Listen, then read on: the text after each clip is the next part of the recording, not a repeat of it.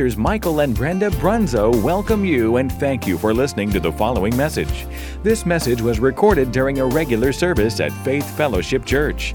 The Bible tells us in Romans 10:17, faith comes by hearing, and hearing by the Word of God. So we believe this message will encourage and strengthen you in your daily walk of faith. God bless you as you listen. John 16, 23, 24. This is Jesus talking to his disciples. He said, "And in that day you will ask me nothing. Most assuredly I say to you, whatever you ask the Father in my name, he will give you. Until now you have asked nothing in my name. Ask and you will receive, that your joy may be full." And then turn with me back up a couple chapters to John 14, and we're going to look at verses 12 through 14. He says, "Most assuredly, I say to you, he who believes in me, the works that I do, he will do also, and greater works than these he will do, because I go to my Father. And whatever you ask in my name, that I will do, that the Father may be glorified in the Son. If you ask anything in my name, I will do it." Praise the Lord for those promises. Yeah. You know, I always thought both of these passages of Scripture were talking about prayer, but I since learned that one of them is not talking about prayer. And in John 14:13, Jesus said, "And whatever you ask in my name, that I will do, that the Father may be glorified in the Son." So this is not talking about prayer. This is talking about making demands. Now, how do I know that? Because I looked up ask in the Greek concordance, and it's also translated demand. So we could read the passage of Scripture instead of saying, whatever you ask in my name, that I will do, we'll say, and whatever you demand in my name, that I will do. Whatever you demand, that changes the meaning of it. It tells me that that's not prayer anymore. It can't be prayer because we don't demand anything from the Father. We request things from him, and we do it respectfully. He's talking about demanding the devil to take his hands off of people, and especially you. How many knows you have more authority in your life than you have in anybody else's life? Amen. You can demand things of yourself more than you can demand things of your husband, Miss Shannon, or your wife, Patty Way. I wouldn't advise you to demand anything from her, buddy. You'd be in trouble. But there's a big difference between demanding and asking. But when it comes to the devil, the believer isn't supposed to ask him for anything. We have authority over the devil, and we should be demanding him to do things. Take your hands off of me. Take your hands off of my children. And John 16, 23 through 24 is talking about prayer, because he said, "And in that day you will ask me nothing." Jesus is saying that to his disciples. "In that day you shall ask me nothing." What day? After he was crucified, buried, descended into hell, defeated the enemy, stripped him of all his authority, took the keys to death, hell, and the grave, and he rose again victoriously, and he obtained and purchased redemption for all of mankind, went into the heavenly holy of holies, presented his blood on the altar, God accepted it, and we were saved. Hallelujah. Yeah. So that day is what he's talking about. After that day, after that's done, you will ask of me nothing. Amen? So we don't ask, or his disciples don't ask Jesus anymore. Up until that time, they asked him for everything. They asked him all kinds of questions and things. He says, "No more. Now you won't be asking me anything. In prayer, you'll ask the Father, but you'll ask him in my name, or by the authority of my name, by the authority of everything I just described. All the things that he did for us, that gave Jesus authority, and he gave that authority to us. And he says, you go to my Father in the name, or in my authority, and request things, and he will do it for you. But when you're demanding things from the devil, he said, I will do it for you. There's a difference there. One is talking about prayer and requesting things from the Father in the name of and by the authority of Jesus Christ. And the other one is demanding things by the authority that Jesus conferred upon the church. He gave us authority over the enemy. Amen? In Matthew 28:19, Jesus says to his disciples afterwards, as Jesus ascended into heaven, now he was raised from the dead. He went, presented himself. He went to hell, was raised from the dead, went and presented himself before the Father in the Holy of Holies, presented his blood as a sacrifice once and for all mankind. And then he come back down and had a post-resurrection ministry of 40 days here on the earth where he spent time with his disciples and showed himself to all kinds of people as a witness. And then he's telling them he's getting ready to ascend in heaven where he'll be seated at the right hand of the Father, where he's at right now, making intercession for us and standing in for us at the right hand of the Father. And just before he did that, he says, afterwards, as Jesus ascended into heaven, he told his disciples, all power is given unto me in heaven and in earth. Another word can be translated power is authority. All power, all authority is given unto me in heaven and in earth. He's got authority over everything. And then he says, go ye, therefore. In other words, I'm conferring this authority on you. Now you go into all the world and preach the gospel. And teach all nations, baptizing them in the name of the Father and of the Son and of the Holy Ghost. Now we have that authority. Jesus conferred that authority upon the church, but we have it only in his name. We have to use his name because that name is all the authority in heaven and in earth. And he's given us permission to use it. So after he was raised from the dead, ascended into heaven, the power structure changed. In other words, he authorized the church to exercise this power, but it's all in his name. Remember John 16:24, he said, most assuredly I say to you, whatever you ask the Father in my name, he will give you. And until now you have asked nothing in my name. Ask and you will receive, that your joy may be full. How's your joy going to be made full? When you receive what you asked for. When you ask in prayer in the name of Jesus and you receive it, you're going to feel a little joy. Amen? And he wants our joy to be full. So in John 14, Jesus said, I will do it. In John 16, he said, if we ask the Father in his name, the Father will do it. So there's a difference. One ask is using the authority to make demands, and the other ask is being used to make requests in prayer to the Father. But the name of Jesus or the authority of Jesus is used in both scenarios.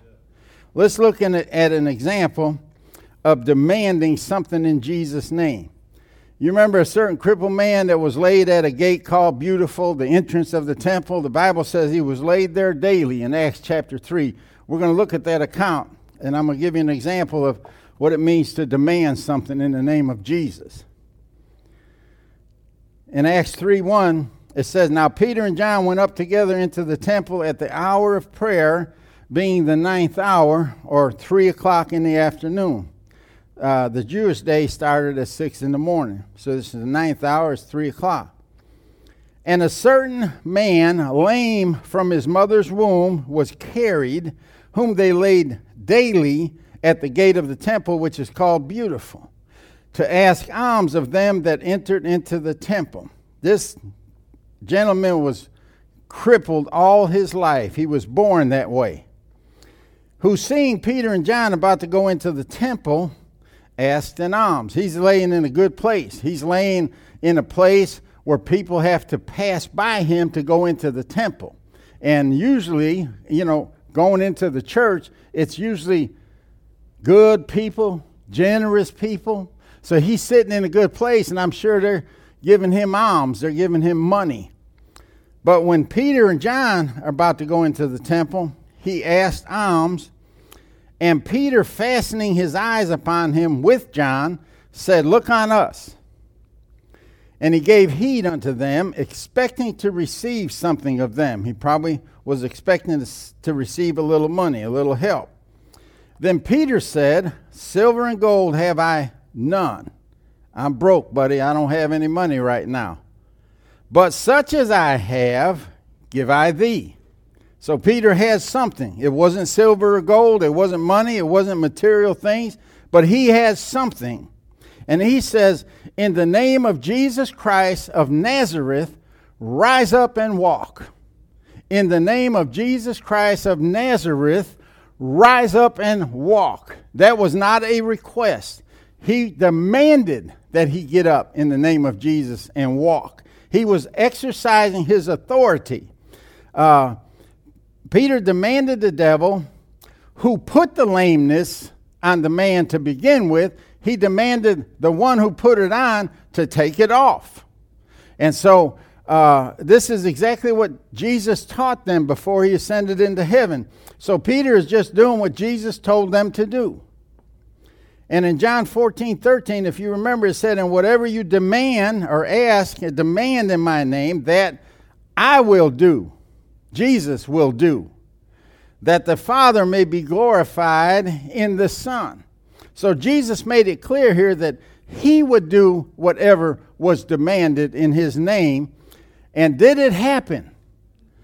Verse 7 says, and he, Peter, took him by the right hand and lifted him up. Maybe he had to help the man's faith. I mean, the man's been crippled all his life. He's been laying at that gate daily all his life, begging alms. And Peter tells him, in the name of Jesus Christ of Nazareth, rise up and walk. Now, I know for a fact the man knew Jesus Christ. I don't know if he knew him personally, but he heard of him, and I know for a fact that he saw him. But he probably questioned the authority that was in that name. Peter said, in the name of Jesus Christ, get up and walk. Well, then he reached his hand down there and helped him up. And I call it helping his faith because maybe he didn't have enough faith to do it. But anyway, Peter helps him up. And the Bible says immediately his feet and ankle bones received strength. Now, I seen the movie, and you know, when he got up, you could hear those bones crackling and straightening out and all of that stuff. A wonderful sound for somebody who's been crippled all his life. Probably scared him half to death. But then he leaped up and stood and walked and entered with them into the temple, walking and leaping and praising God. First thing he did after he got healed was he went to church. He was grateful for being healed, and he showed it by walking and leaping and praising God. And I guarantee you he was shouting and clapping his hands a little bit too. That's what I'd have been doing. Crippled all my life. Now I'm not only walking, I'm jumping and leaping. So I'm praising God. So Jesus personally healed this man. He come down in the spirit and personally healed that man. Maybe he did it through Peter. Maybe when Peter's hand reached down there to touch that man, Jesus was in him. Jesus' hand touched that man. But he come up leaping and running and praising God and clapping his hands and shouting. Maybe did a little spin or two and a dance. I don't know, but he had to be happy. Amen. And then verse 9 says, and all the people saw him walking and praising God. So do you think that brought glory to the Father? Absolutely. It brought glory to the Father. Sickness doesn't bring glory to the Father. Hurricanes and natural disasters don't bring glory to the Father. Bad accidents where people get maimed and killed and hurt don't bring glory to the Father.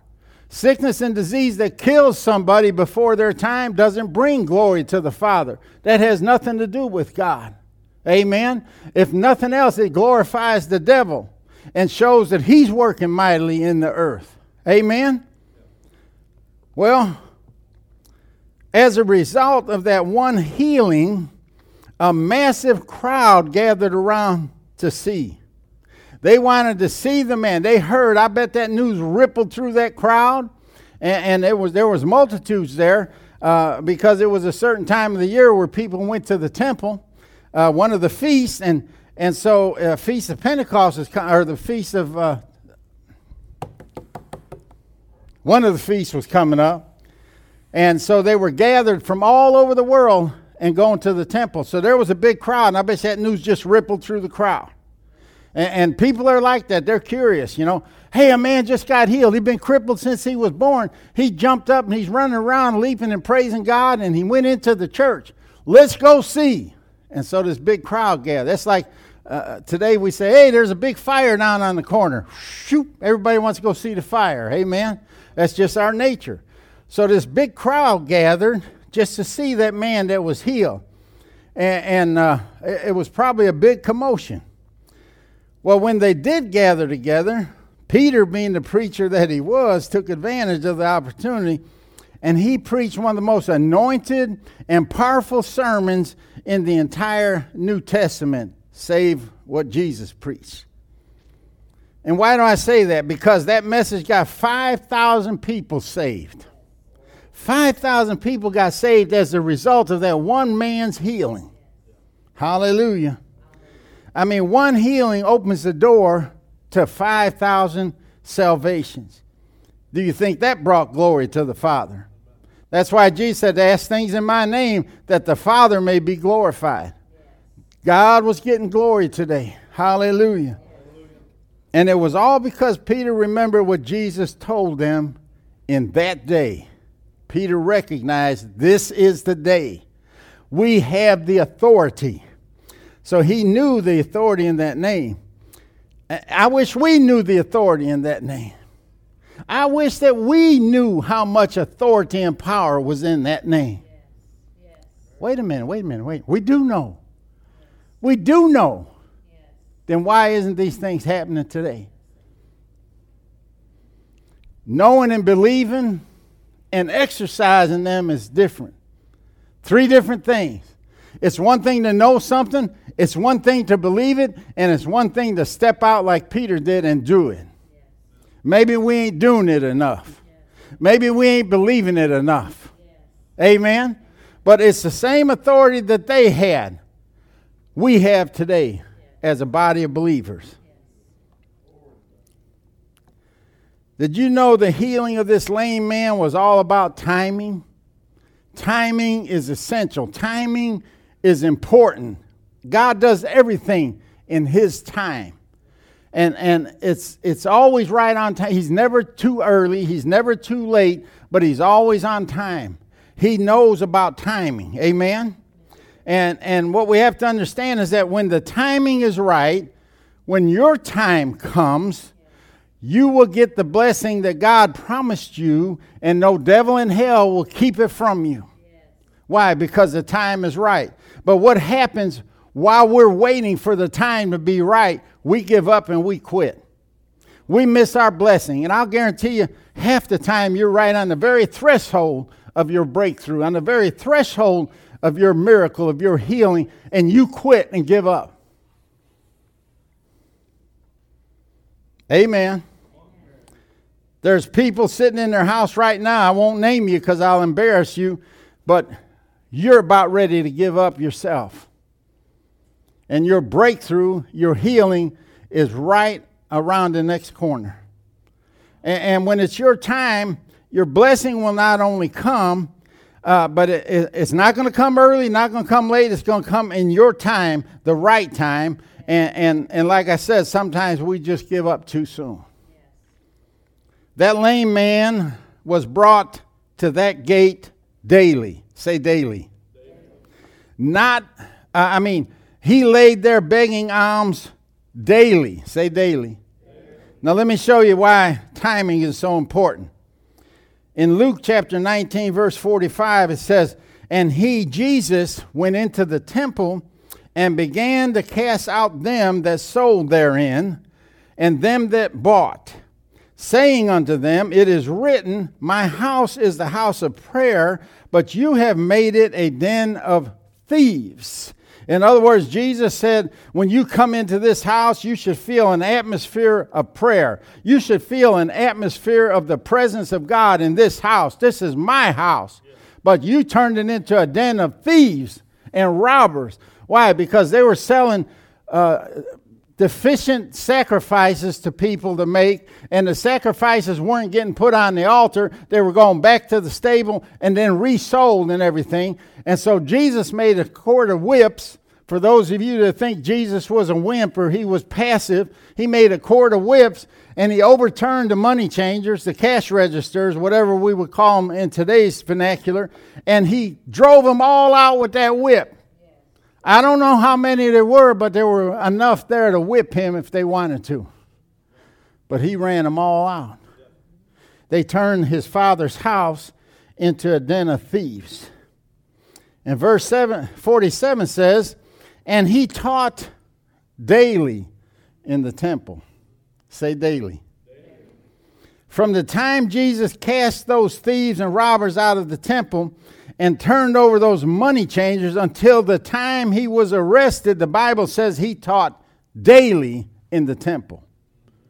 So what's that got to do with the price of milk in China? Think about it a minute. If he taught daily in the temple, the lame man was laid daily at the gate of the temple. Who passed that lame man on a daily basis? Jesus. Jesus passed that man on a daily basis, and that man probably asked Jesus for alms. That's why I think he knew Jesus, because he said, who was that? That was Jesus. Who was all them guys found? That was his disciples. So he knew of Jesus, and I'm sure they told him a story or two about how the woman with the issue of blood touched the hem of his garment and got healed. How he laid hands on the blind man and he got healed. How he cast the devils out of the demoniac. And all these different stories. They probably told him about Jesus. And, you know, faith comes how? By hearing, and hearing by the word. So they're hearing about Jesus, or he's hearing about Jesus. And I think faith is coming. A little bit of faith is coming. But he laid there daily. Jesus passed him, and Jesus never healed him. Why? Timing. Timing.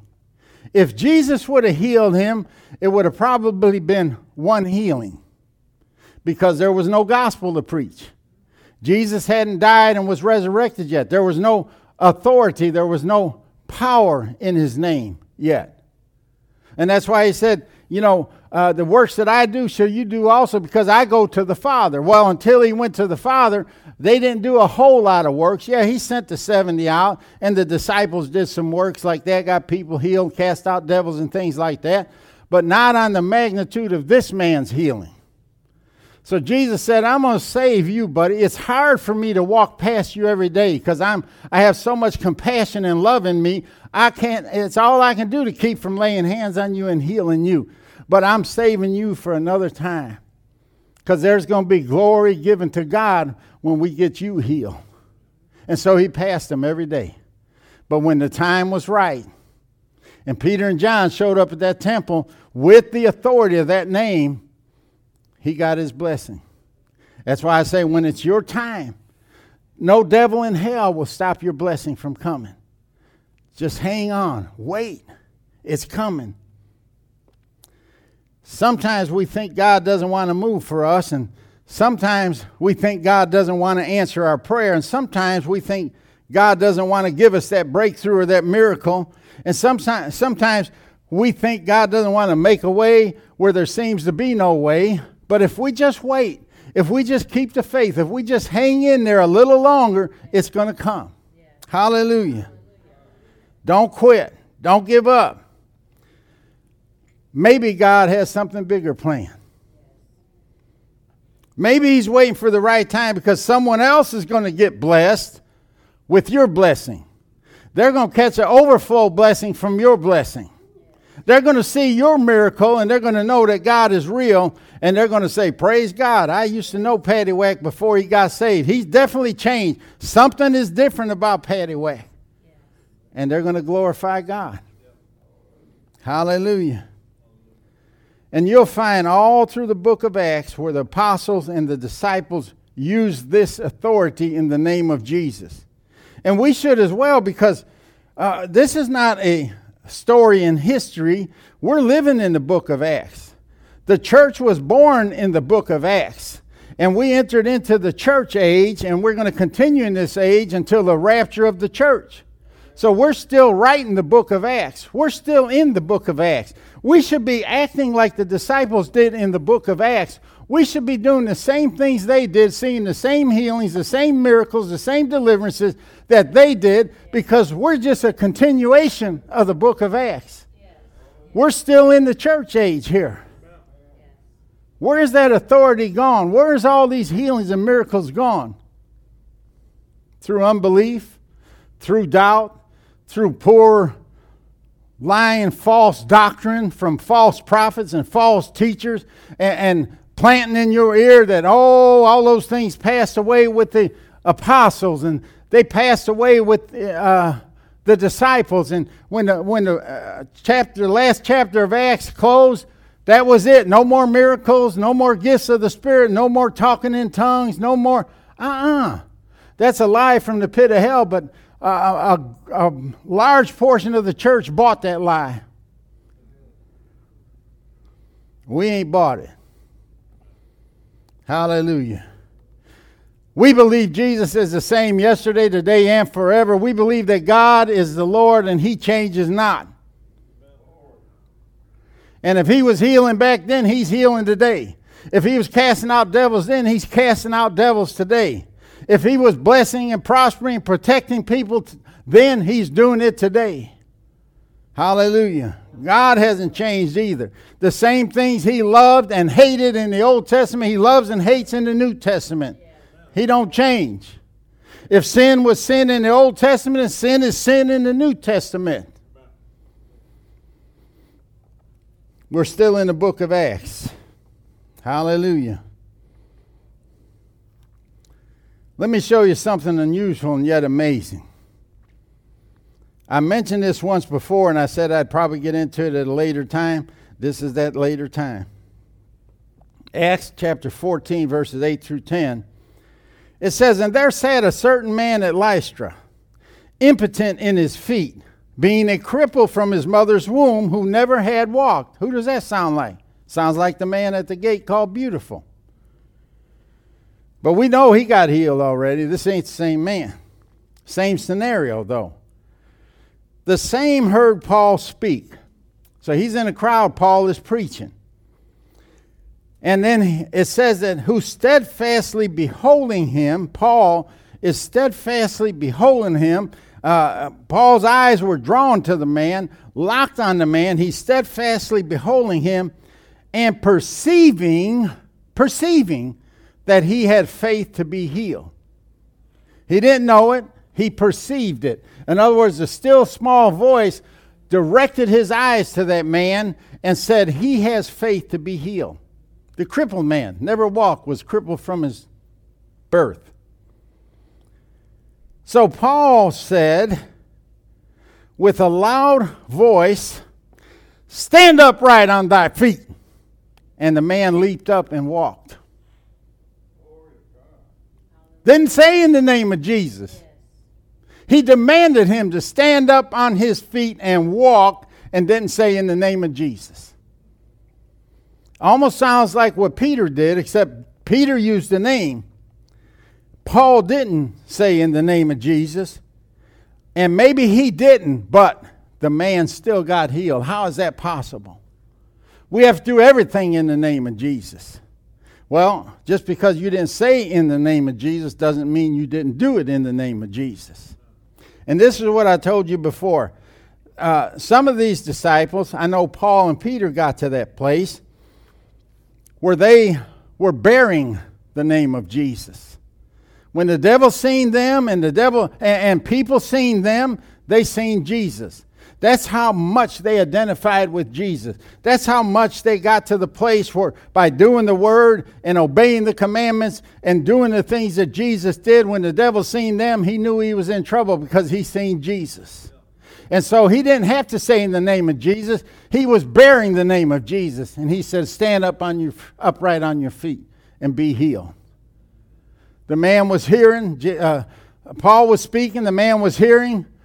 Faith was coming. Paul locked his eyes on him, perceived that the man had faith to be healed, and he commanded him to stand up and be healed. So what healed him? The man's faith healed him. The man had faith to be healed. Paul recognized it and told him how to exercise it. Hallelujah. The devil should be able to see Jesus in our life, at least a little bit. People should be able to see Jesus in our life. They shouldn't know you're a Christian because you got a cross with a chain hanging from your visor or hanging from your mirror in the car, because you have a St. Christopher's statue on your dashboard, because you wear a Jesus t-shirt. They should know you're a Christian by your lifestyle and by the way you talk and walk and look. Amen. We're to bear that name, not just use it. We're to be a part of that name. We're to look more like Jesus every day. That's what a Christian is, Christ-like. That's what it means to be a Christian, is to be Christ-like. Paul preached Jesus so much that when it came time for a miracle, he didn't have to say, in the name of Jesus, because he was bearing the name of Jesus. I believe Peter bore the name of Jesus just like Paul did. He got to the place where he did. Peter had some rough edges, but they got smoothed out. In Acts 15, the Bible said Peter would just pass by people and his shadow would heal them. Even his shadow bore the name of Jesus. These men didn't have to say it all the time. And I'm sure they did. I'm sure they used it just like Peter did with the man at the gate. But they were bearing that name. The devil never questioned their authority. We may not be there yet, but until we are, Jesus gave us the authority to speak his name. He said whatever we ask or demand in his name, he will do it. Now here's the difference. When we're dealing with the devil and the things of the devil, sickness and disease and poverty and all the things that the devil brought into the world, we demand things from him. We demand him to stop. We demand him to loose. We demand him to let go. But when it comes to prayer, we ask the Father respectfully and honorably. And we ask him in the name of Jesus. So that's, this is a couple examples of how people can get healed by demanding things. Sometimes we have to recognize, is it a physical illness? Do they need physical help? Do they need medical help? Or is this a spiritual problem? They need a devil cast out or a devil rebuked or a devil demanded to leave or let go. And then we have to determine what course we're going to take. But either way, we can also be healed by asking the Father in Jesus' name. If something's hurting you, ask God. Ask God to heal you. Ask God to deliver you. Ask God to touch you. And ask him in Jesus' name. And God will do it. It takes faith. We have to, everything in the kingdom of God requires faith. So we can demand that the devil take his hands off of our children. Pastor Ed and I did that all their life growing up. We can demand he takes his hands off of our bodies. If you're in sickness and disease, the devil's the one who put it there. Demand that he take it back. We can demand sickness, disease, and pain to leave our body. We can demand he take his hands off our finances, take his hands off of our property in Jesus' name, and he has to obey. And if you got enough faith to demand it and believe that it has to happen, it will happen. James 5:14 and 15. There are some other methods of healing in the Bible, and I want to do just a brief flyover on some of them, and then I'm going to land on one, and we'll close with the one that I land on. Is that all right? James 5:14 and 15. James says, "Is any sick among you? Let him call for the elders of the church, and let them pray over him, anointing him with oil in the name of the Lord." Now, James is talking to the church here. And if you look at this up in different translations and then even look at some of the words in the Greek, in the concordance, and look at the original meaning of the words in the original language, you will get the impression here that he is asking, is any sick among you in such a way that he's amazed that there was sick among the church. He's surprised that there's sick among you. But he recognized that there was, and he said, if there is, let him call upon the elders of the church. So that's why I know he's talking to the church here. Let them anoint his head with oil and pray the prayer of faith over him, and the prayer of faith will save the sick. So in verse 15, it says, and the prayer of faith shall save the sick, and the Lord shall raise him up.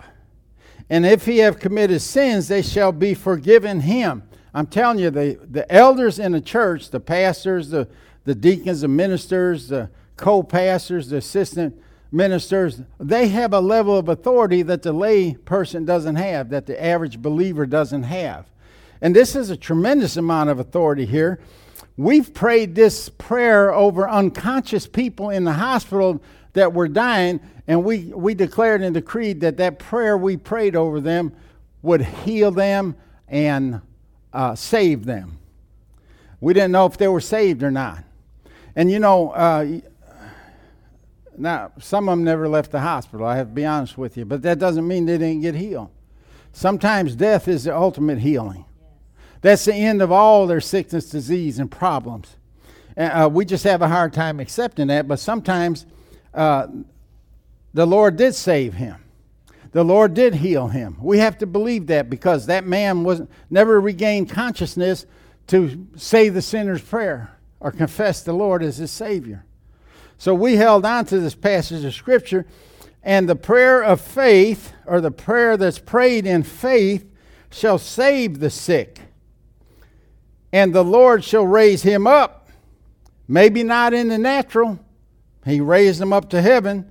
And if he have committed sins, they shall be forgiven him. That's what we believe for that person.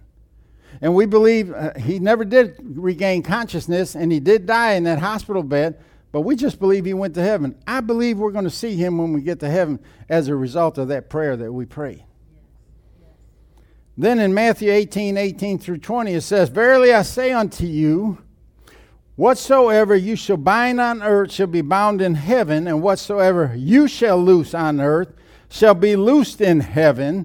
Now this is another measure of authority that the believer has. And the accurate translation here is that whatever is declared unlawful in heaven, you can declare unlawful on the earth. Whatever is declared lawful in heaven, you can declare lawful on the earth as a believer. So I know sickness and disease is unlawful in heaven. Poverty is unlawful in heaven. And so I can declare it to be unlawful here.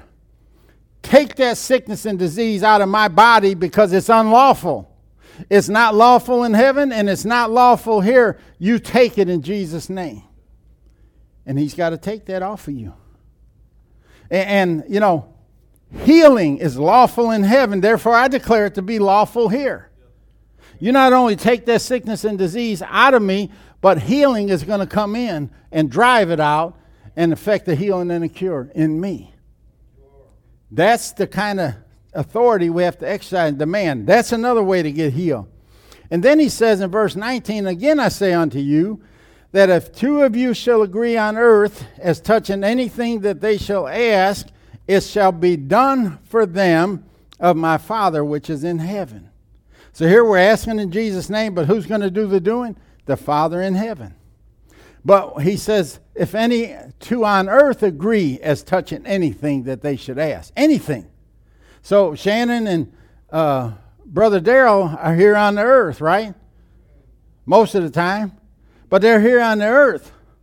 So that means that they can agree and ask for something of the Father, and he'll do it for them. Of course, it's got to be scriptural. It's got to be in the Word. It can't be some wacky, crazy, off-the-wall thing. We agree we're going to get on the next space shuttle and go to whatever.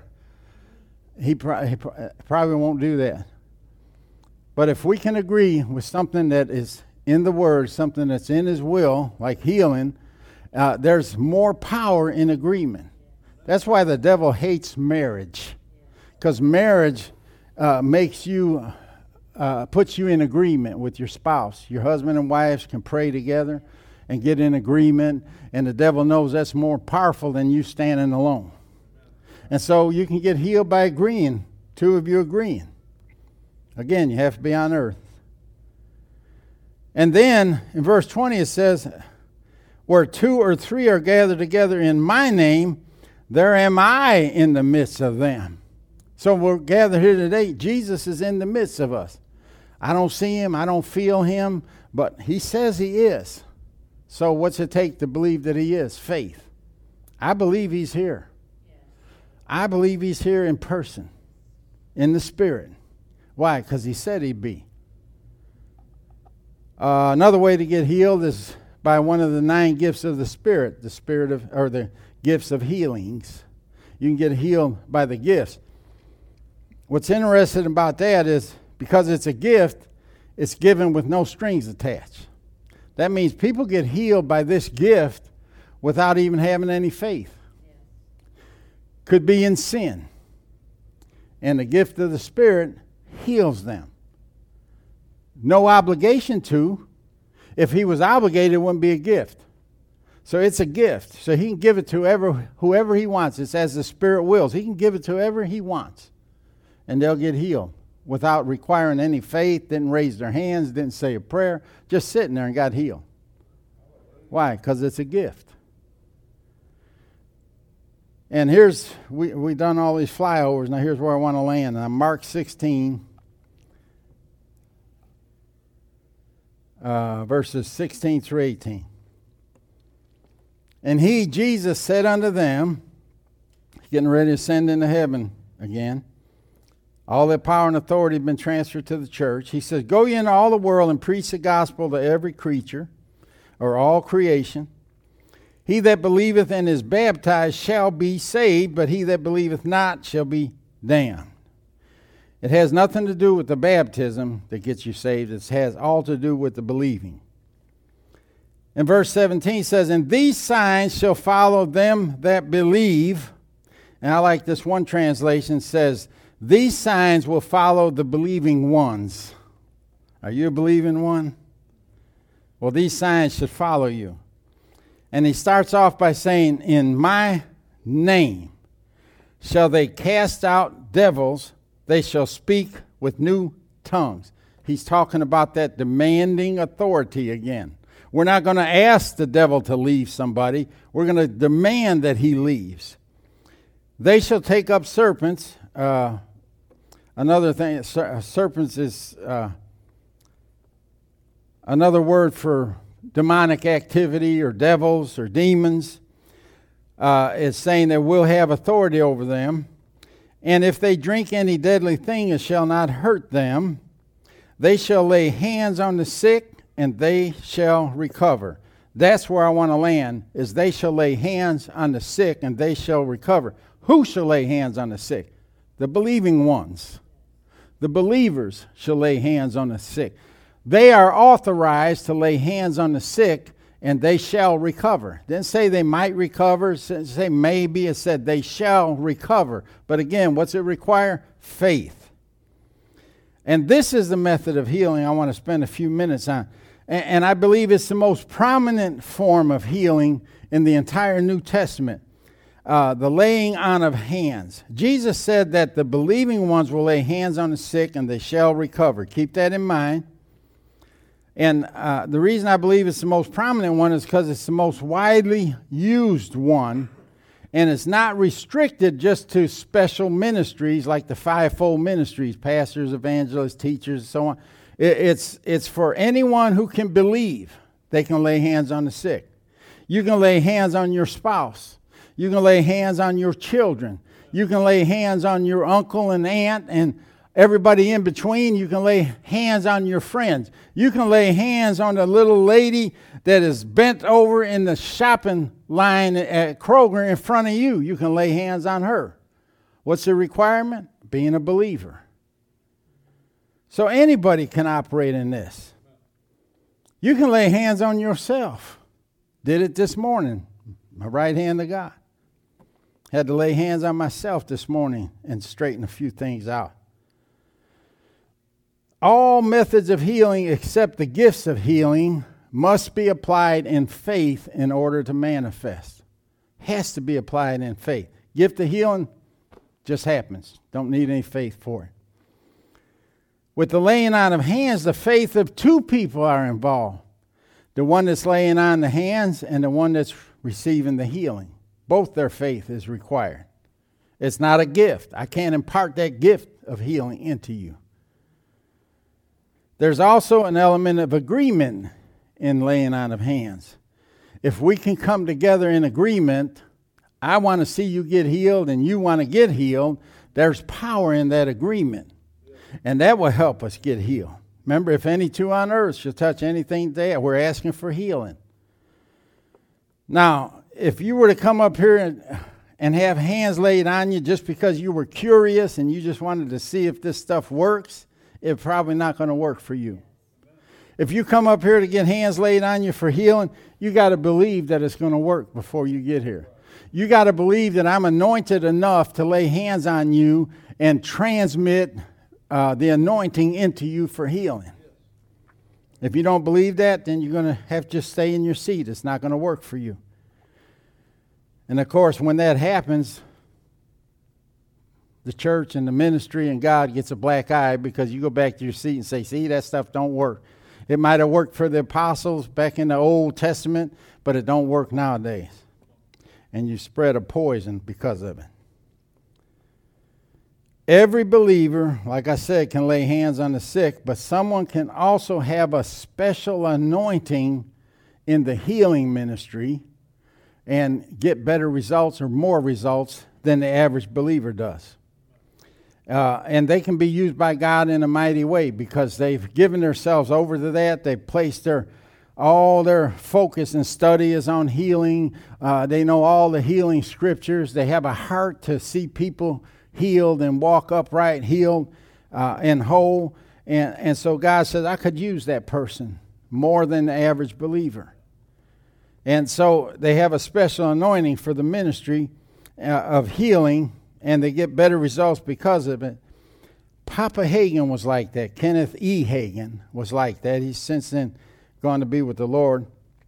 Been there several years now, but he had a high success rate when laying hands on people for healing. He had a special healing anointing that the average believer just didn't have. And when people come up in his healing lines, he laid hands on them. He always got good results. Not everybody got healed, but more got healed than didn't get healed. A high percentage of them. So we not only lay hands on the sick as a point of contact or because Jesus told us to lay hands on the sick, but we lay hands on the sick to release our faith in the anointing. And we also lay hands on the sick in obedience to scriptural and spiritual laws concerning the laying on of hands as a point of not only contact, but a point of transfer. Something is transferred in the laying on of hands. And we see that law, for example, through the entire Bible, starting in the Old Testament with the high priest. He would lay hands on the head of an acceptable sacrifice, a bull or a goat, and he would say a prayer over that animal that was going to be sacrificed with his hands on its head. And in that prayer and through the laying on of hands, he would transfer the sins of Israel into that animal, and then they would slaughter that animal. And it was a picture of Christ and the cross, because that's what happened to Christ. If you remember in the Garden of Eden, not the Garden of Eden, the Garden of Gethsemane, when they came to arrest Christ, Roman soldiers laid hands on him, and the priesthood laid hands on him. The church and the world, the Christian and the Gentile. And when they did, he absorbed the sins of the world into his body. And he went, as that animal did, as an acceptable sacrifice to the cross and nailed our sins to the cross. That's where the transfer took place on Jesus. And so Israel laid hands on the Levites to anoint them to the priesthood. Moses laid his hands on Joshua to transfer his authority into him before he went to heaven. The prophets would anoint kings with the laying on of hands. Jesus used the laying on of hands throughout his entire healing ministry. He laid hands on a lot of people. And then, of course, he instructed us to do the same thing in Mark chapter 16. So the contact made with the hands transmits God's anointing and God's healing power into the individual. And, you know, the New Testament tells us, lay hands hastily on no man. You got to know who's laying hands on you. If you don't trust me, don't come up here to get hands laid on you. Because they say don't let anybody lay hands on you hastily, because you don't know what they're going to transfer into you. And that's why Pastor and I over the years have always been careful of who we have minister in this church and who lays hands on you. We have to know them. We don't just grab somebody out of the ministry or off the ministry hotline and have them come in and minister to you. And there was a couple that we couldn't trust, and we were binding and pleading the blood while they were ministering after we realized that, you know, something's not right here, you know. And they never were able to come back here after that. But you have to be careful who you allow to lay hands on you, because they could transfer something to you. But anyway, the contact made with the hands transmits God's anointing and healing power into an individual. And it drives the sickness out, and it affects a healing and a cure. And so I can remember the first meeting of Brother Hagin's that we ever went to. This is Papa Hagin. This is years ago, early 80s. He came to Chicago to this big hotel right by the O'Hare Field, the big airport. It had a giant hotel there with a big ballroom. And Pastor and I and Ann and George lived not too far from them on the other side of the airport. So we had knew of Brother Hagin. I listened to his tapes back at that time, cassette tapes and stuff, but never had went to one of his meetings. So he was preaching all over the United States and other places in the world, and he come close enough that we could go to one of his meetings. So me and Pastor and Ann and George decided we would go. And so we went to his meeting, and I mean, the atmosphere was electric. I mean, it just felt different. It was like stepping into a little bit of heaven. And I'm sure it's because it was well prayed over and anointed and all of that. But he preached on healing. We were in the auditorium and seated. He preached on healing. Then afterwards, he had a healing line where he would personally go down the line and lay hands on everybody. Well, he would have so many people. And they were really well organized, because they would issue healing cards. And it would have a number on it. And they would put you in groups, and when they called your group up with your number, then that's when you went up and got into the healing line. And they had like 25 or 30 ushers at least that were catching people as he was laying hands on them. And it was a powerful anointing.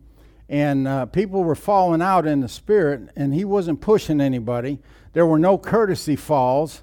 I don't even think I knew what a courtesy fall was back then, but that's when a preacher lays hands on you and nothing goes into you, but you just fall because you don't want to hurt his feelings. Well, there was none of that. These people were going out, and the ushers would pick them up, try to get them on their feet, and some of them they'd have to drag to the side. One of those was Pastor Ed. She was so out of it. I mean, her eyes were glazed over. She was like a rag doll. We had to carry her out of there. I don't know. It was hours before she was fully back to her faculties and knew what was going on around her. I mean, that's how powerful the anointing was. But she got healed that day. And, well, I could tell you more stories about it, but he was the real deal. He was the type of minister that I believe bore the name of Jesus. Now, he always used the name of Jesus, but I'm telling you, you could see Jesus in him. You could hear Jesus when he talked. You know, he just that type of man. He was like a Paul or a Peter. But anyway, enough talking. The Bible tells us in Romans 10:17 that faith comes by hearing the word. And we heard the word today, so what should come? Faith. What was the word about today? Healing. So what should faith come for? Healing. You should be built up in your faith for healing. And then the Bible also says that God watches over his word to perform it. What word? The healing word that you heard today. God is here via the Holy Ghost to watch over his word and perform it. He's going to perform the word that we preach today, and that's healing. So I know these are not good times to lay hands on people and transfer things, because there's certain things we don't want to transfer, but I really feel an anointing to lay hands on people for healing. Now, I just want to say this. If you have a condition in your body, if you're sick in your body, something's wrong with your body, I want you to come up here, and I want you to come up here in faith of what you heard today. And I'm going to lay hands on you with all the faith that I can muster up as a minister, and I'm going to believe on my end that you're going to receive healing.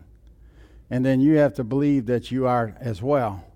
And I believe you're going to walk away from here different today. Now, I'm not just talking about physical healing. There's people that need mental and emotional healing as well. Because you could have, I don't want to call you sick in the head or anything like that, but you could have unusual things happening to you where you just, you don't have any peace. You're always in a tizzy or twitterbated about something, and you just don't have any peace in your life. That requires healing. Same thing with emotions. There's things that you can't get over emotionally, and I got to be careful, but I had a Gwenny moment this morning, and so emotionally I'm still dealing with things, and that was one of the things that I had to lay hands on myself for.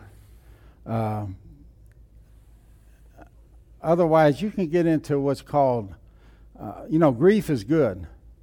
The Bible says we grieve, but not like the world. So God has given us the ability to grieve because it helps us get through something, helps us get over something. But then there's a bad grief that becomes a spirit. And it's a wrong kind of grief because it takes you down. It gets worse and worse. You never get over it. You just keep going down, down, down until you're just like a zombie. You just, you never get past it. You never get healed over the thing that caused that grief. But that's something that needs to be healed in people as well. So it's not just physical healing. But if I spoke to you today, enough is enough. If I spoke to you today, you got a need in your body, I want you to come up here. This concludes this message. Thank you for listening. We pray that it's been a blessing to you. For more information about FFC or its ministries, please contact the church office. God bless you, and remember, Jesus is Lord.